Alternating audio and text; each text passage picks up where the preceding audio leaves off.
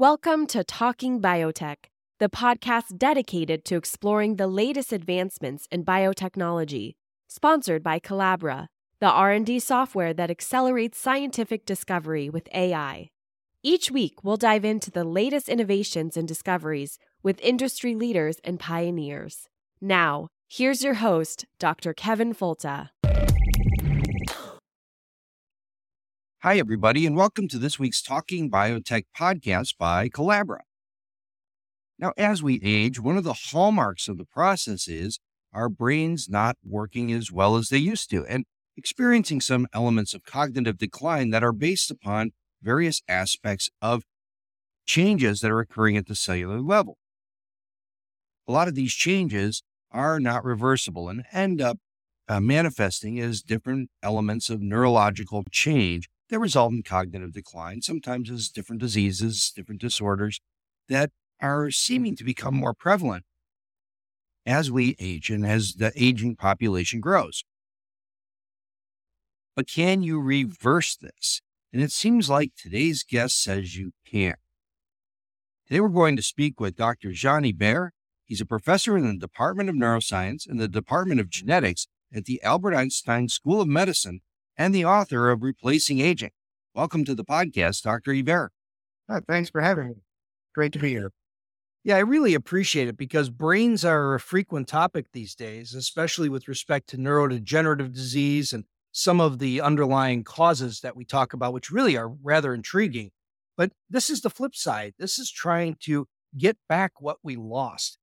And let's go back to the basis of this. What is aging, particularly at the cellular level?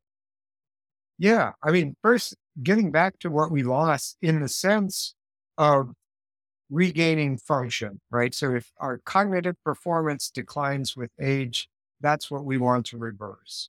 If we've lost some memories or some functionality, depending on how that was lost, we may not get it back unless we relearn it. But what is aging? That's a good question. And it can be defined many different ways, and many different people define it different ways. You can look at the whole organism, right? You can't run as fast, you're more wrinkled, you're stiffer, that's all aging. And people also define it at a cellular level. So the metabolism of cells, the epigenome of cells, which you may have heard of, the mitochondria of cells, the telomeres of cells, many aspects of cells show features that are that accumulate over time that we would call aging. But I think the more important level that we need to look at aging at is the molecular level, the macromolecular level. That's, I believe, where aging occurs and is largely ignored by the field of life extension, aging, longevity. Well, what exactly is happening at that level that you think is a really priority that others might be missing? Yeah, so, there are stochastic forms of damage that accumulate, non-enzymatic. There's no repair machinery encoded in our genes to fix them. So no matter how much we play with our genes and our epigenome, we're not addressing that damage. And this is damage to proteins, carbohydrates, DNA, of course, that's been well documented. But for the proteins and carbohydrates, a lot of that is outside the cells, so in the extracellular environment. And that's what I'm referring to as largely being ignored by the field of longevity and aging. Okay, so these are things that are present in an extracellular context that either are being, I guess you maybe post-translationally modified in a way that changes their function? Well, post-translationally invokes a certain form of normal regulation. Right? Post-translational modification of proteins is something that's encoded by enzymes more often than not. What I'm talking about is stochastic damage. So there's forms of oxidation, glycation, carbamylation, carbonylation, racemization. There's all these forms of damage that accumulates as we age in these proteins. And those haven't been addressed yet by any approach that we hear about, the more popular approaches that we hear about in the longevity field. And if we don't address that damage, we know that we will continue to age at the same rate and reach the same maximal lifespan. I see. So is it, I know a little bit about brains. Is it really maybe an accumulation of the damaged stuff that isn't being properly turned over, like, synuclein alpha and those kinds of things that accumulate in Lewy body dementia, where you have an extra accumulation of proteins that should go away that don't? Yeah, this happens in the brain. It happens all over the body, though. Not necessarily the aggregates that you're referring to. Some of those may be brain specific, and they are part of the problem. You're absolutely right. But the damage that accumulates to the macromolecules of the extracellular environment occur all over the body. Collagen is the most abundant protein in our body. We know very well all these forms of damage that it accumulates over time that make it resistant to degradation by normal enzymes that we have. So it just sits there getting worse and worse, and we get stiffer and stiffer, and we get old. And this is very bad for our cells. So even if we put young cells into this old environment, guess what? They behave like old cells. These experiments have been done for several tissues in the body. And the converse is true. You can take old cells, and so they have an old epigenome, they have old telomeres, they have old mitochondria, et cetera, et cetera. And you put them in a young environment, and they behave like young cells.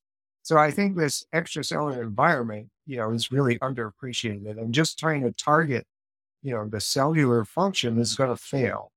We need to target at a tissue level the damage that accumulates.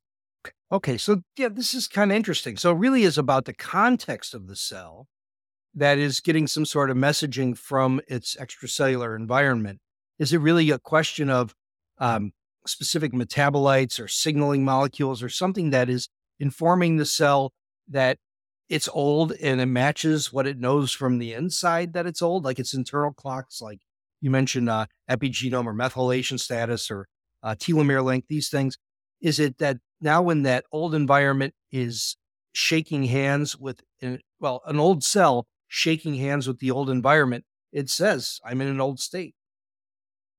Yeah, partly, right. You mentioned like the signals that cells receive. The viability and functions of cells are very dependent on the signals they're getting from their extracellular environment, and they will adjust accordingly. And so an old environment will start telling a cell that, hey, there's a lot of damage here. You should become inflamed. And so the cells show signs of inflammation. Not surprisingly, they're doing what they're supposed to, and they will change their epigenome and other aspects of their metabolism and function accordingly. So yeah, they do kind of interact that way. Okay, so we've talked about, collagen. You mentioned relatively simple molecule compared to, or tissue compared to the brain. And that's really where your work is centered. And so why is the brain the most attractive target for revitalization? It's actually the hardest target, as you might expect, right? The human brain is one of the most complex structures known to us. So yeah, why target the brain? Well, one might argue that the brain is the organ that is most dear to us because it houses our self-identity, our memories, who we are, our highest cognitive functions, and not to mention consciousness. So you can, theoretically replace the whole body without replacing the brain with a new body, and you would still, as far as you can tell, be the same person. So you can't do that with the brain. So the brain is irreplaceable in terms of it still being you, or my brain still being. So that's why I think we're tackling the brain, because others are um, taking approaches of replacing the other body parts, the old body parts with new body parts that will make potentially our whole body young again, but not our brain. So someone needs to figure out how to reverse all this damage that accumulates over time in the brain. And we think we can do that. We think we have a method of. Yeah, so you're starting with the hardest nut to crack, but it also seems to me, just with my limited understanding of brains, is that it also seems to have the least plasticity. And that when you have a stroke, the damage is slow to recover, like severed spinal cord or CNS problems, that doesn't normally repair. I know people are working on that, but how do you achieve goals of repairing something that seems to be terminally differentiated and not most likely to want to be able to rejuvenate? Right. So plasticity in the sense of being able to repair itself, the brain is terrible at. Plasticity in the sense of encoding information, it's amazingly plastic. So you mentioned stroke. So there's been studies where stroke to the language center, for example, that is sort of rather traumatically and in a short period of time destroys the language center. Those individuals show very little recovery because there was no time for this mechanism of plasticity to re-encode that information elsewhere. So if you compare that to individuals of the same age, they can be of advanced age as well, that have destruction of the same amount of tissue in the language center, but progressively over time, due to, for example, a benign glioma that grows from a pinpoint out and eats away at that tissue. Those individuals never lose the ability to speak because every day they're speaking, every day the tumor is growing slowly, the ability for language translocates to a different part of the brain. And this has been well documented. So at that level, there is tremendous plasticity. And functions can move seamlessly without the individual even noticing from one part of the brain, so one neural substrate to another. And that's what is one of the two reasons why we think we can progressively replace brain tissue, hence removing both the cells and their extracellular environment, progressively replace that over time without losing a continuity of self or a continuity of function in the brain. And in so doing, completely reverse the old brain tissue with young brain tissue. Okay, so that sets the table really beautifully. How are you doing this? It seems like where do you get new brain tissue from to introduce to that old brain? Yeah, so this is the second reason why we think we can do this, because we didn't do it in the first place, right? The brain that's in your skull, the brain that's in my skull, no scientist or engineer made that. Where did it come from?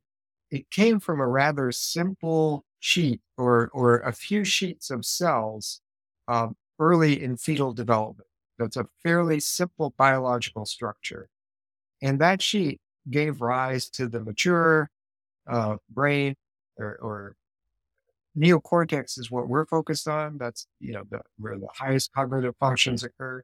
So a simple sheet of cells gave rise to this wonderful tissue that can encode, these higher learning and thinking processes and consciousness. So we don't have to know how to put together all those mature structures. We can use this very immature structure and let it do what it normally does. And to date, our lab and many others have been transplanting these fetal-like cells, not very often tissues, but cells, and they do remarkably well in the adult environment after transplantation. So they project long distances to normal targets, they synaptically integrate, and they show good evidence of functionality. For example, if you put them in the visual part of the brain, over time, they will respond to visual stimuli. So that's the second reason. So You can change the substrate of function progressively over time if you do it over, a long enough period of time. And you can put in new tissue that I think if we do it right, can, encode function uh, and be useful to the individual.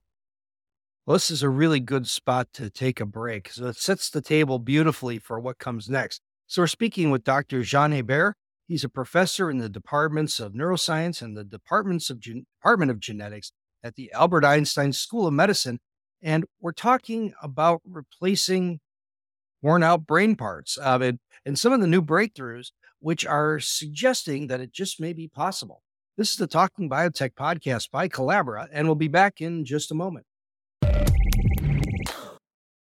This episode is brought to you by Collabora, the data monitoring platform designed to reveal research insights and streamline reporting across your organization.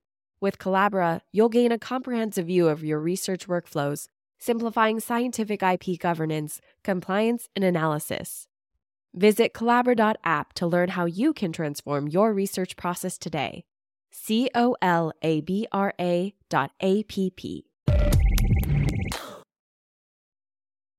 And now we're back on the Talking Biotech podcast by Collabora, and we're talking to Dr. Jean Hebert.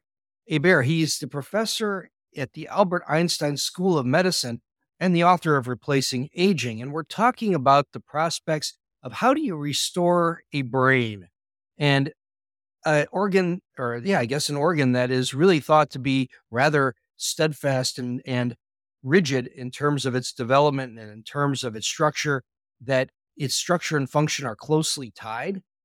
And so how do you mess with that in a way that doesn't destroy what's already there and actually makes a brain do what it's supposed to do while still rejuvenating it and providing some new life in that old structure? And before the break, we were talking about how fetal cells have the capacity to deliver plasticity and kind of assimilate with brain tissue in the context in which they're placed. And so are these experiments done in vitro, or are these actually in vivo experiments where fetal cells have shown that they can articulate correctly with the context where they're placed? Yep, these are primarily in vivo experiments. We generate the cells now from these human embryonic-like cells, and we can differentiate them into precursor brain cells that resemble these fetal brain cells. And then we try to reassemble them in a structure that is just like the fetal tissue that gives rise to our brains normally. And we rebuild that fetal-like tissue inside an adult brain. So we don't make it in a dish and then transplant it. We actually build it inside the brain where there's damage. Okay, so are these mostly animal models that you're working with? Yes. We're not ready to go in humans yet. I could use a few if you were. But if you were talking about mouse, I was assuming mouse or rat model, or is this mostly mouse? Yeah.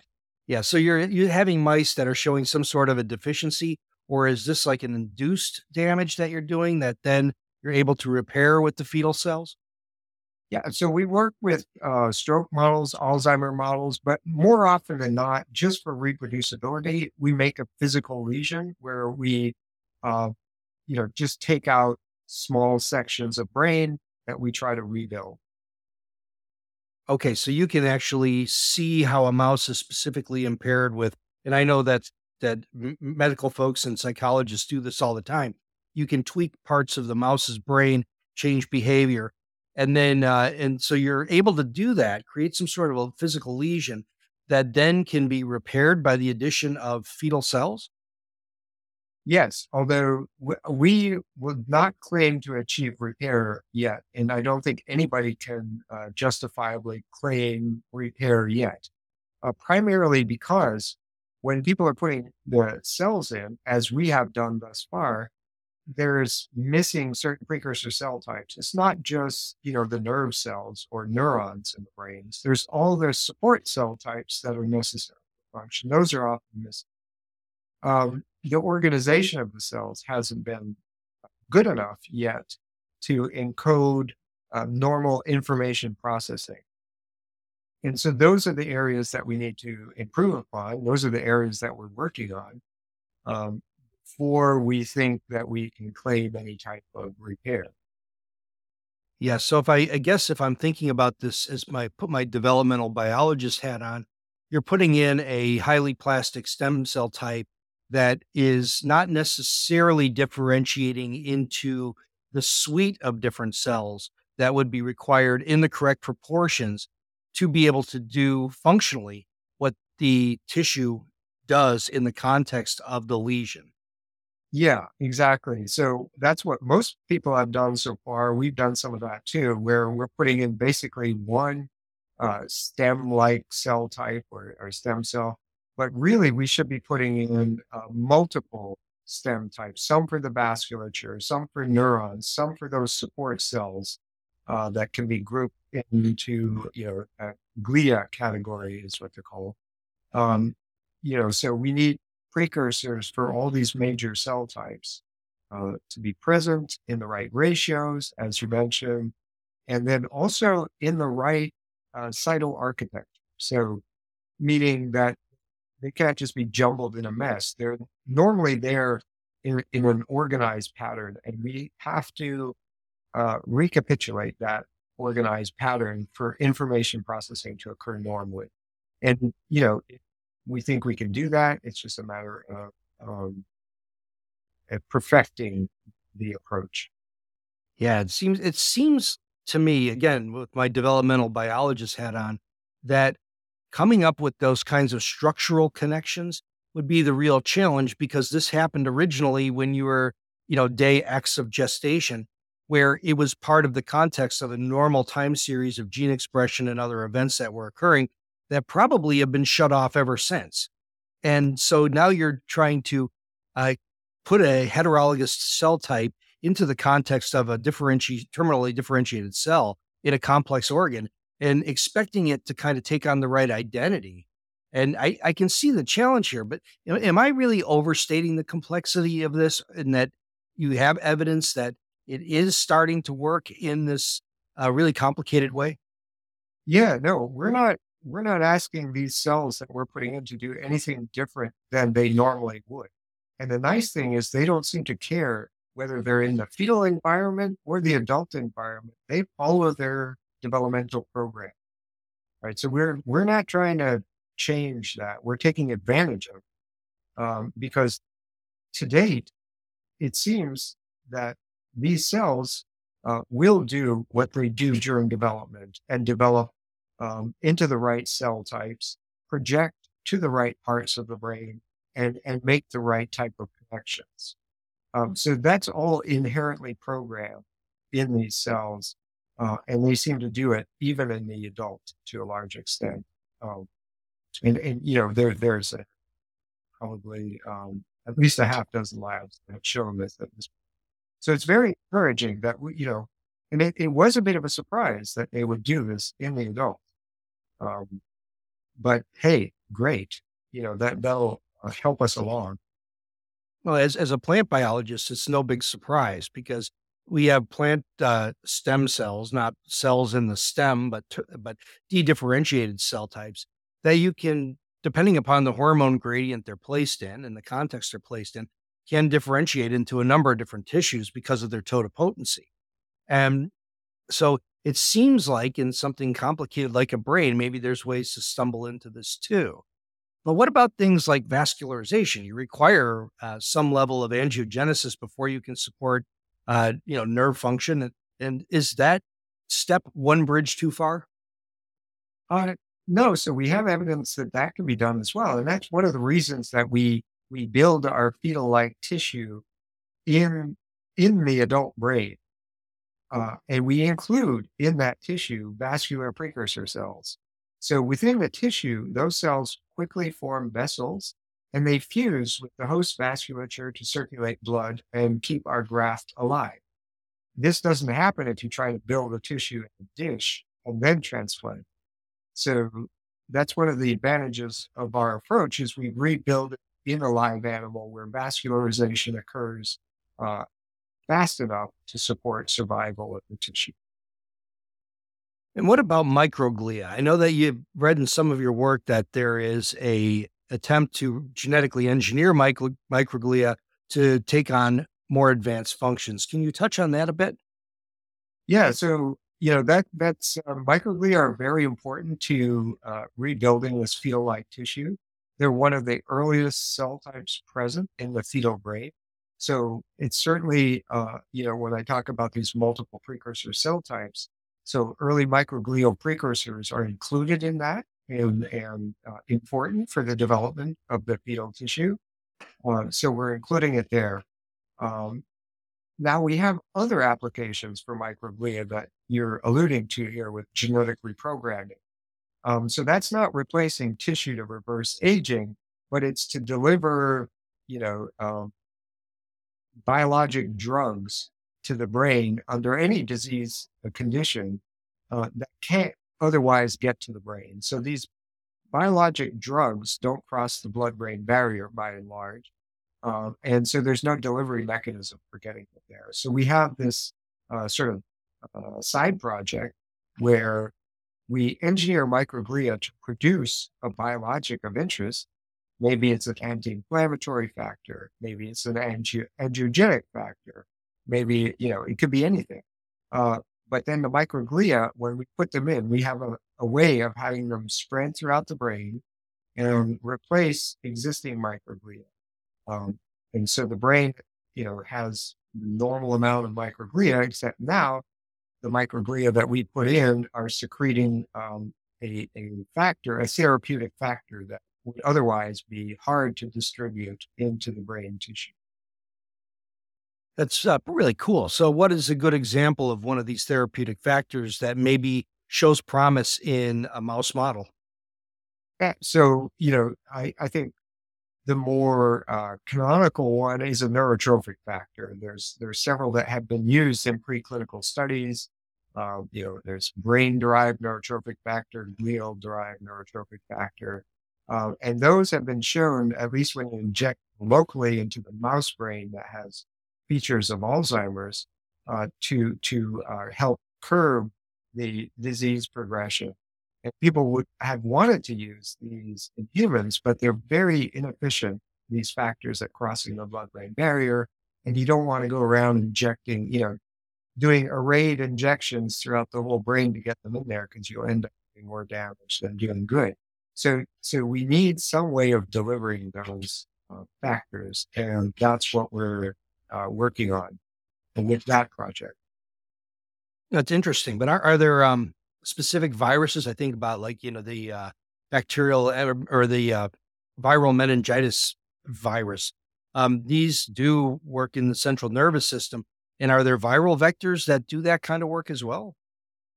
Yeah, but the viruses don't spread throughout the brain like microglia do. Microglia are really impressive. You can do like one little superficial injection and they'll just, spread and cover, the whole tissue. Whereas virus, if you inject it, will only go so far. And again, if you inject it systemically, very little of it makes it into the brain tissue per se.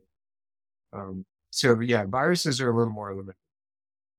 And they can be associated, of course, with inflammatory responses and other side effects. Well, I really love these kinds of shot down the field, moonshot projects because, maybe someday this will be a very practical therapeutic that you can go receive to reverse brain deficits. But are there other collateral things that you've learned from this about just the way a brain functions and repairs itself? Yeah, I'm just constantly amazed by, the two pillars on which our projects are built on, and that is the plasticity of the adult human brain to seamlessly move functions over time from one area to another, even something like personality. So talking to a clinician recently who had a patient with an astrocytoma the size of an orange in his two frontal lobes. Uh, and which if that was sudden damage that occurred there, that individual would have completely changed their personality. But in this case, never lost their personality. But, they were always the same person to everyone that knew them. Said they were the same, grandpa's the same, has that damage in the front of his brain. Of course, that's pretty impressive, that level of plasticity. And that's very encouraging to us. Then the second thing is just, that these fetal-like cells just seem innately eager and programmed to do, to build new tissue for us if we place them in the right organization and ratios. So we're very encouraged. We can get it's a fair amount of further tweaking, but tweaking nonetheless. And do you realistically think that this is something that you may see in your career? Yeah, I'm hopeful. I wouldn't say it's a guarantee. It's very hard to predict the pace of progress, right? You must be familiar with that, speaking to scientists in different areas. Sometimes it accelerates much faster than expected, and sometimes, there's hardly any measurable progress for a long time. So it's hard to predict. I think it's possible. And I'm very excited by the idea that we can reverse brain aging with this progressive tissue replacement. And if we can reverse brain aging, then, I think the rest of the body, there'll be ways of replacing old parts with new parts, just like you would a used car. So that way we could, extend life, enjoyable life in good health for a much longer time. Now, it's really a good note to go out on, because I know a lot of folks listen to the podcast because they find a topic that appeals to them. Maybe a parent with cognitive decline, or someone starting to suffer from Alzheimer's or ALS or whatever, and they start to look for information online. And the fact that there's something on the horizon is very comforting to them. And maybe it's not tomorrow, but science has a funny way of surprising us with its fits and spurts of progress. And it at least gives people some hope that maybe there's something on the future. So I really appreciate you taking the time to talk to me today. So thank you very much for spending the time, and best wishes going forward. Yeah, thanks so much. It was a pleasure being on. And for our listeners, thank you very much for listening to the Talking Biotech podcast. Do me a favor. Go on Twitter and retweet this. Go on Facebook and share it with some friends. The idea that we may be able to repair the damage that time does to our brains is pretty exciting, even if it seems like it's in an infancy, because science tends to surprise us, and you never know what's going to happen next. Just to know that these things are on the horizon can bring a lot of hope to a lot of people with significant problems. So thank you for listening to the Talking Biotech podcast, and we'll talk to you again next week.